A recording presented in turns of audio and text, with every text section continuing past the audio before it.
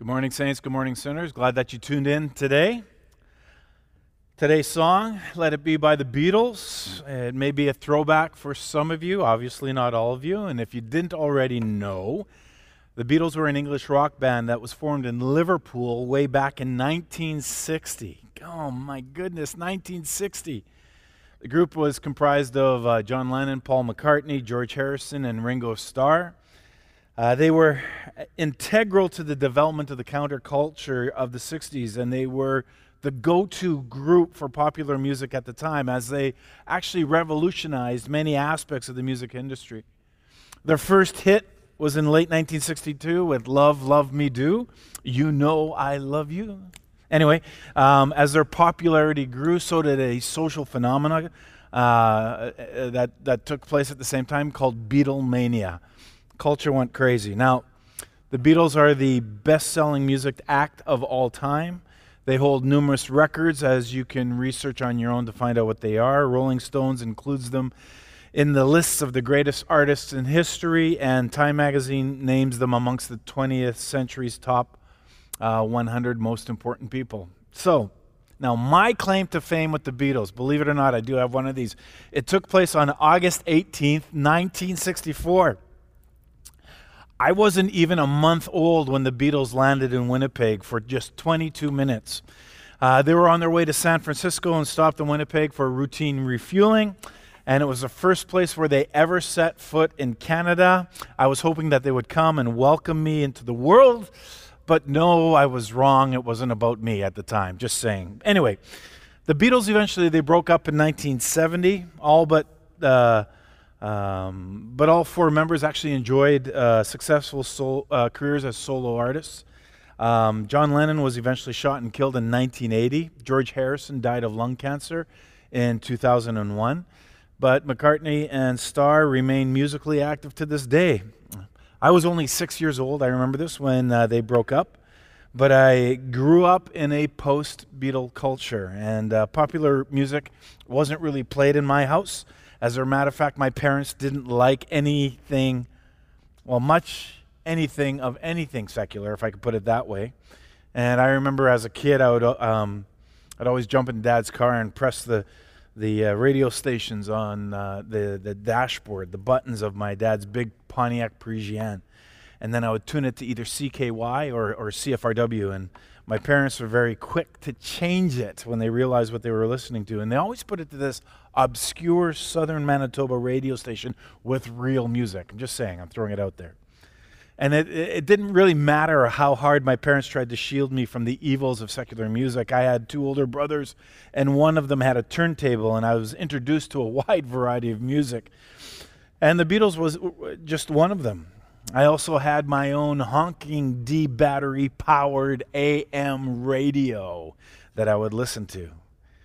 And I remember always trying to justify my music choices with my parents, and I would advocate that the songs that I were listening to, they were about Jesus, they were about God, and therefore I should be allowed to listen to them. So songs like Norman Greenbaum's Spirit in the Sky, or My Sweet Lord by George Harrison, or Joy to the World by Three Dog Night, right? And then there were these crossover songs that were out there, like Jesus Is Just All Right, which was originally recorded by the Byrds, but then the Doobie Brothers did it, and then eventually DC Talk. Some of you will remember that one. Now, there's another one called Put Your Hand in the Hand of the Man from Galilee, and that was done by the group Ocean, but Anne Murray picked it up. Now, some of you have no clue I'm talking about. Others of you are going, well, you're kidding, you're that old. But who could argue with Anne Murray when she sang a song? A great Canadian icon. And I remember my first Sunday, this was priceless, and I heard this song that I would always listen to on the radio. Put your hand in the hand of the man who stilled the waters. So this was sung on the radio, and now I hear it singing in church. In a church service in the little town of Swan River, Manitoba, of all places. My head swung over to see the reaction of my mother, and all she did was look straight ahead and ignored me. But anyway, at first I knew nothing of the controversy that would surround the Beatles, but eventually it was brought to my attention that John Lennon made the claim that the Beatles were more popular than Jesus.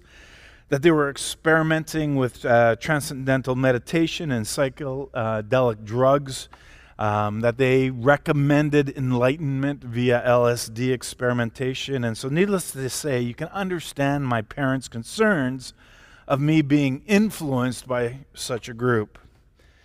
In the late 70s, I would go to youth camps, and the preacher would talk about the evils of secular music and was party to conspiracy theories and hidden messages in album covers and subliminal lyrics, and some of us would be talking about these things and wondering whether or not we could rig our turntables to spin backwards to hear the secret Gnostic teachings of the Beatles or Satan's voice in other albums. And of course, there was always record burning times at these camps. Yeah, that's how I grew up. Fact of the matter is, the Beatles weren't just a bunch of rebellious hippies with no respect for other people. They certainly weren't religious leaders, I'll say that. As a matter of fact, they all said that they were agnostic. And yet, in the 8 years between 1962 and 1970, the rebellion against the status quo changed to something more progressive. You know, from the simple expression of their mop-style haircuts, when you look at Elvis Presley, had already been much more vulgar with his gyrations than the Beatles would ever be on stage. But they went from these, nice, clean-looking haircuts to their experimental drug use. They dabbled in Eastern religions. But yet, culture would look at the Beatles, and they were heralded as saviors of a generation. Well, with that kind of label, they began their ministry simply as a pop phenomenon, singing their teeny bopper songs. But their music, when you think about it, became much more sophisticated, and their lyrics eventually ran the gamut from spiritual wisdom to social justice. And there was a constant theme of love through it all. All you need is love, right?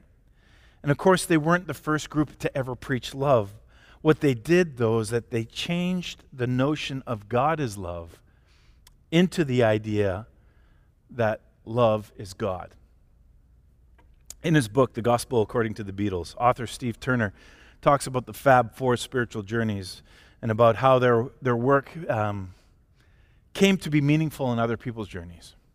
He points out that the album of Sgt. Pepper's Lonely Hearts Club Band was the first pop album to include the lyrics to all the songs on the cover.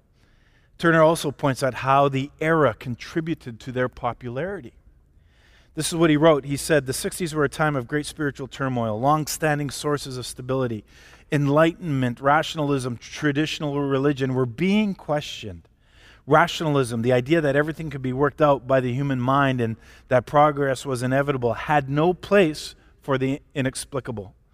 The result was an over-mechanized, over-organized society characterized by conformity, where the imagination was devalued.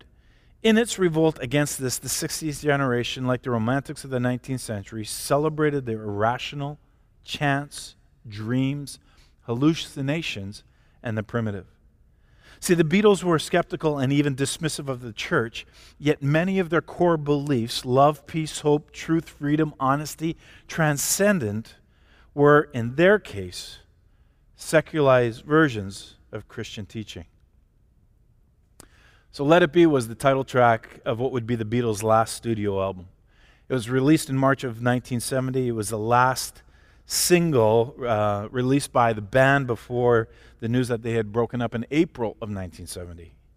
Many people were absolutely indignant, like, how dare they break up, right? How could a band break up when they still had music in them, like Come Together? But they'd broken up, and for millions of fans, they had to actually get used to this idea. And one thing that helped was a single that came out just the month before the breakup, which was Let It Be. So let's go back to 1968. This was not a particularly easy year for the Beatles. There was a power dynamic in the band, and the dynamic shifted after their manager Brian Epstein died, and Paul McCartney took over the reins. That spring, the Beatles went to India. When they returned, they started recording the Beatles, the double album, which they released in November of 68. And during this time, Paul actually goes on record and he says this, as he reflects. He says, "This was a very difficult period. John was with Yoko full time, and our relationship was beginning to crumble.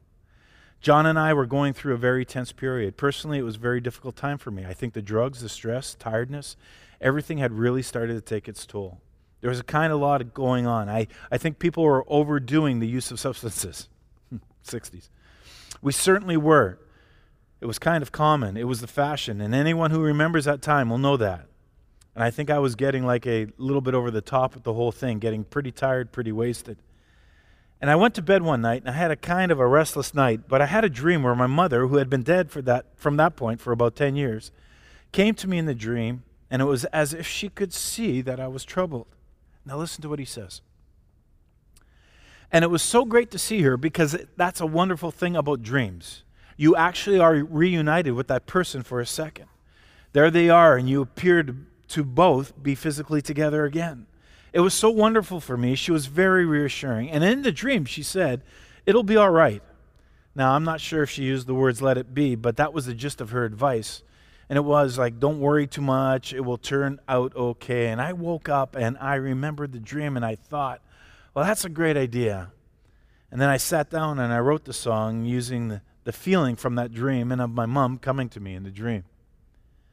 Now, again, Cartley doesn't claim to be a theologian, but every once in a while, even a rock and roll songwriter can stumble onto something profound. And he wrote, "When I find myself in times of trouble, Mother Mary comes to me, speaking words of wisdom, let it be. And in my hour of darkness, she is standing in front of me, speaking words of wisdom, let it be." And so, as a young boy, I assumed, and I wasn't alone, that Mother Mary was Mary, the mother of Jesus. I'm just saying. Now, to be honest, we know very little about Mary, the mother of Jesus, even though she has been revered by millions of people over the centuries. The Bible doesn't really say a whole lot of her, but we know that when the angel Gabriel came to visit this poor, young, unmarried, frightened girl and gave her the most unbelievable news anybody ever heard, in Luke 1:38, she simply said, "Here I am, the servant of the Lord. Let it be with me according to your word." Which sort of sounds very much like "let it be." Now, despite what you may think, the Beatles' song "Let It Be" is not religious. Not at all. And that's according to the man who wrote it. McCartney made it very clear. As a matter of fact, he said, Mother Mary makes it a quasi-religious thing. So you can take it that way. And I don't mind. I'm quite happy if people want to use it to shore up their faith. I have no problem with that. I think it's a great thing to have faith of any sort, particularly in the world that we live in. And McCartney explained that his mother, who died of cancer when he was 14, obviously was named Mary, and is the inspiration for the Mother Mary lyric. But let's back up. See, often the most tumultuous times spawn great creativity. And I think this is really true for McCartney. You think about the world. You know, here he is in the stress with his best friend, and Yoko Ono. That was probably stressful on its own. And then you also had the fact that the group was falling apart right before them. There was violence in Ireland at the time.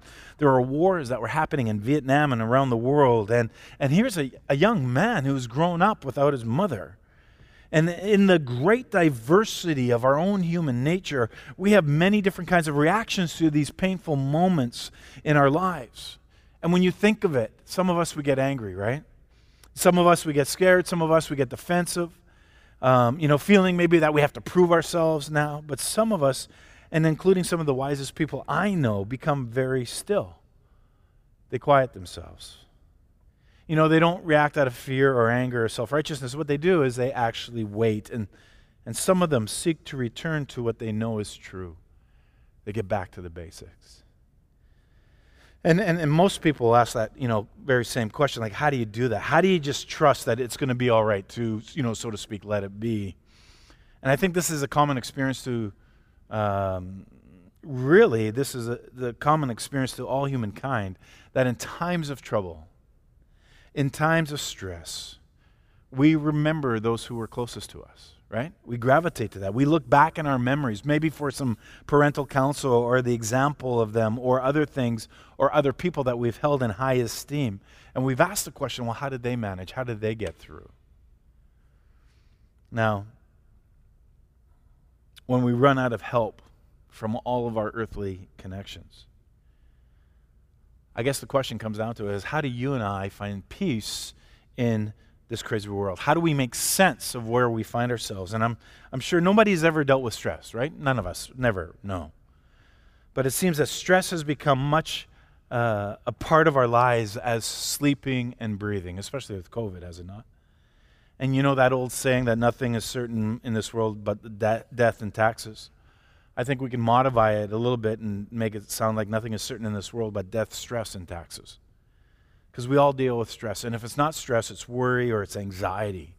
And sometimes stress, worry, or anxiety becomes so severe that it can actually affect our well-being, right? And we can have anxiety attacks. We can stop eating, we stop sleeping, or we overeat, or we oversleep, or exercise, whatever it is, and we need to go see a doctor. And as we think about worry, stress, and anxiety, I think it's important to acknowledge right off the bat that at least, some degree of stress is good. And this is the kind of stress that causes us to move off the road, let's say when a car is coming, or run when a dog begins to chase us. This type of stress can even be a motivation that actually drives us to take care of ourselves, take care of our families, those that we love around us. But we all know that stress, like so many other things, if it goes too far, can become a very horrible thing in our lives. So in the Bible, over and over and over again, God says, I am with you. I've been preaching that all summer. And the biblical solution for worry and stress is not a to-do list, but instead it's understanding that there is a God who is always with us. The Bible says at least 100 times, don't be afraid. Jesus says that to his disciples 24 times. Far more than 8 times, he says that great commandment to love God and your neighbor, right? We don't have to be afraid. We don't have to be stressed or worried because God is with us. Remember, he says, I will never leave you or forsake you. Now, don't misunderstand the message here. God's not saying our lives will be worry or stress-free. The message is not even that God will take care of our problems, but rather that he will be with us and that he will help us. No matter what happens in life, God will hold our hand, take even the toughest things, and somehow through his amazing work, he will redeem them and make something good. If you have your Bible, open it up to Psalm 56. Take some time today and read it. Go over it. This psalm was written by David before he was the king. He had been anointed. He had been named as the future king, but he wasn't there yet. Now King Saul had gotten word of this young David, this future king. And like so many other powerful kings, Saul didn't want any rivals to his throne. So what does he do? He goes after David. He even puts a price on David's head. And as you can imagine, David has to get out of there. He has to flee. And he ends up exiled in the land of his enemies. He's with the Philistines. And so now David is surrounded on all sides by enemies. And there he is in the midst of the Philistines every day. But he can't leave because then, he would essentially just be walking right into Saul's hands. And we can only imagine the worry that plagued David during this time. I think it would be fair to say that David was stressed out. And so what does he do? He asks God for help. Read it. How many times have we called on God when we're stressed out? Probably not enough. Especially when we consider how many times God promises to be with us. David knew, though, and he knew that well when you think about it. In Psalm 55:22, David says, cast your cares on the Lord, and he will sustain you, and he will never let the righteous be shaken. That's Psalm 55. I wonder if David knew when he wrote that psalm just how close trouble was for him. It's never easy to say and believe such things when you find yourself in the midst of great stress, is it? Yet even with a price on his head, even exiled in the land of his enemies, David knew what he needed to do. He knew how to handle the problem, and the solution was to call on God. Call on God who promised always to be with him and to sustain him through even the greatest trials. We're actually here today when you think about it because we believe in a power that's greater than ourselves. You know, we believe in a God who sent his own son to die for us so that we wouldn't have to. And yet so often we insist on that we need to have all the power, right? We have to be the ones in control. We have to be the ones to do things and to do them right, because nobody else will. We have to be the ones who bear the burden of the latest, work project. We have to be the ones who bear the burden of the family crisis. But part of believing in this God who is so much more powerful than us is having the faith to turn our burdens over to him, and so that when things get too tough, when we get too stressed, he takes over. Part of following this God is having faith that he indeed never leaves us or forsakes us. When everything in our lives is going wrong, he's there. And the promise of the Bible is that if we can have the faith to trust God, that God is with us, and to share our greatest burdens with him, then we will know peace that would not otherwise actually be possible. A peace so complete that it cannot be explained. A peace that is so wonderful, as the scriptures say, it passes all understanding. And doesn't that sound amazing? Now, I don't know about you, but I want that kind of peace. Peace. A 5-letter word that means so much to so many people. It is what most of us, in some sort of capacity, we wake up every morning and strive to attain, whether we realize it or not. Some of us achieve it, to others those 5 little letters are as hard to grasp as the wind, especially in our difficult times. In our crazy world, it can be hard to find peace. Now, I don't want to have to be terribly stressed and worried all the time. I want to know that when things really get rough, that there's a place that I can go to for help. I think David knew peace, even when he was surrounded by his enemies. He penned it. And that's why David says over and over again that he worships and praises God, and that he'll bring offerings of thanksgiving because he trusts God, who has saved his feet from stumbling and even saved him from death. And so, why be anxious when, with God's presence in your life, really, what can anyone do to you? There's peace. Psalm 62:1 says, I will wait quietly before the Lord because my victory comes from him. That sounds so simple, doesn't it? I wish I could tell you this is something that I've mastered, but I haven't.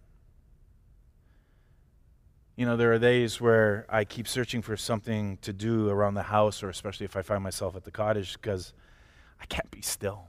I don't know about you, but I don't know if any of you have been there, but I just can't sit still. I've always struggled with the concept of being still and having the inability to sit still in class or in church. Why is it so difficult to sit quietly before the Lord? Why do I struggle with being still? I may not have all the answers, but there are a few things I've noticed personally. That whenever I actually make the time just to be with God, I can honestly say my worries and my doubts and my fears seem to, for lack of a better term, melt away. And truthfully, I begin to feel that peace.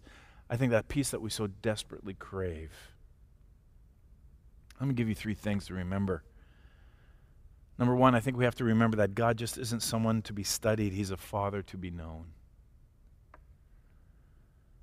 Use this time in history where we find ourselves today in 2021 to refocus our hearts, refocus our lives back on Jesus. In this season of transition with COVID and things opening up, I hope you find your place with God, most importantly. I want to encourage you to maybe go for walks, talk to God however you need to do it. I often feel most connected personally with him in nature, or locked in my office with my music blaring, to be honest. But maybe for you, maybe it's in the shower, maybe it's a room in your house, maybe it's around your fire pit in your backyard. I don't know, but just take that time. That God just isn't someone to be studied. He's a Father to be known. And listen, number 2, being still before the Lord in prayer allows God to remind us of who we are and who he is. Often in prayer, all we think about, what to say, right? What do I say next? What do I say next? Try to become a better listener. Especially now as we start transitioning here. He's the one with the peace. He's the one with the answers. Maybe just take some time and listen. What's he saying to you? And finally, peace doesn't come from the absence of storms, but it's recognizing who is with you in the storms. So much about life is perspective. Faith isn't about head knowledge. Do we truly believe that God is for us and with us every step of our lives? And I think we have to find creative ways to remind ourselves daily of His presence. Maybe for some of you it's in writing and encouraging notes, or to other people, or journaling for yourself. Maybe, like I said earlier, listening to worship music when you're by yourselves, reading the scriptures, or just simply going out and finding a place and talking to God. Being intentional in our spiritual walk. Why? To meet with Him, to know Him, and to experience peace. I need to say that God is with you. That God will sustain you. He will never let you go. And we all face struggles, we all face worries and stress without question, but often as those things burden our lives, we have to take them to the Lord. We have to share our burdens with God. Our prayers may not always be answered in the way that we want, to be honest. And so, like Jesus in the garden, in the midst of His most stressful time, maybe we have to say, "Thy will be done." But if we can do that and trust a God who loves us beyond measure, then we will find peace in the midst of chaos, peace that passes all understanding. Now, I know this time of COVID is a trying time. It seems that it will last forever at all times, but I hope that we can take some practical steps in our spiritual life to find encouragement and peace in the chaos in which we find ourselves.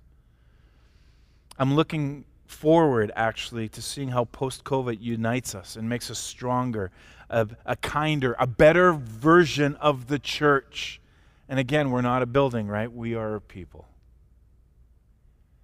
And like Mary, the mother of Jesus, we can turn to God and say, I'm sort of troubled here. I have no answers, but let it be, Lord. Let your will be done. And maybe I'll suggest that's the message of Paul's song as well. He pens his lyrics and he lifts the listeners up and out of his own life, and soon he's singing about all the brokenhearted people in the world, people who hate each other, people who are at war. In that one verse it says, although they may be parted, there still is a chance that they will see. There will be an answer, let it be. And maybe that's what Paul McCartney was talking about. I don't know, making peace with what you cannot change. And for the problems in our lives, for the problems in our world, there will be an answer. Let me leave you with the words of another Paul. He writes in Ephesians 3, he says, I pray that according to the riches of God's glory, He may grant that you may be strengthened in your inner being with power through His Spirit, and that Christ may dwell in your hearts through faith as you are being rooted and grounded in love. And I pray that you may have the power to comprehend with all the saints what is the breadth and length and height and depth, and to know the love of Christ that surpasses knowledge, so that you may be filled with all the fullness of God. Let's pray. Almighty God, we give thanks and praise for your abundant mercy and grace that we receive. We thank you for your faithfulness, even though we are not that faithful to you. So Jesus, today we ask that you would give us all peace in our mind, in our body, in our soul, in our spirit. We want you to heal and to remove everything that is causing, Lord, stress and grief and sorrow in our lives. And we lift this up to you. So guide our path through life and make our enemies be at peace with us. Let your peace reign in our family, in our places of work, in our businesses, and maybe everything we lay our hands on. And when we find ourselves awakened in the middle of the night, our pressing needs, our worries maybe overwhelming us, we need to be reminded of your constant love. We need to be reminded of your healing and of your grace. And we ask for your mighty power to surround us. So thank you that you have set us free and that you are bigger than anything that we face in this life. And we lay our burdens before you, every single one of them, for we know that they're much safer in your hands than in our own. Bring peace, Lord, into my soul that passes all worldly understanding, and make me a light for others to see your strength, I pray. Amen. O soul in ancient times, the one who blessed extended his hands for a blessing, and those receiving the blessing did likewise. So here we go. So sanctuary, as you go into your coming week, may your roots go down deep into the soil of God's marvelous love. And may you come to know how wide, how long, how high, and how deep God's love for you really is. Soul, remember Philippians 4, 6, and 7, anxious in nothing, prayer in everything, thankful in anything, peace. Now to him, by the power at work within us, is able to accomplish abundantly, far more than all we can ask or imagine. To him be glory in the church and in Christ Jesus to all generations, forever and ever. Amen. Now be blessed and live the church.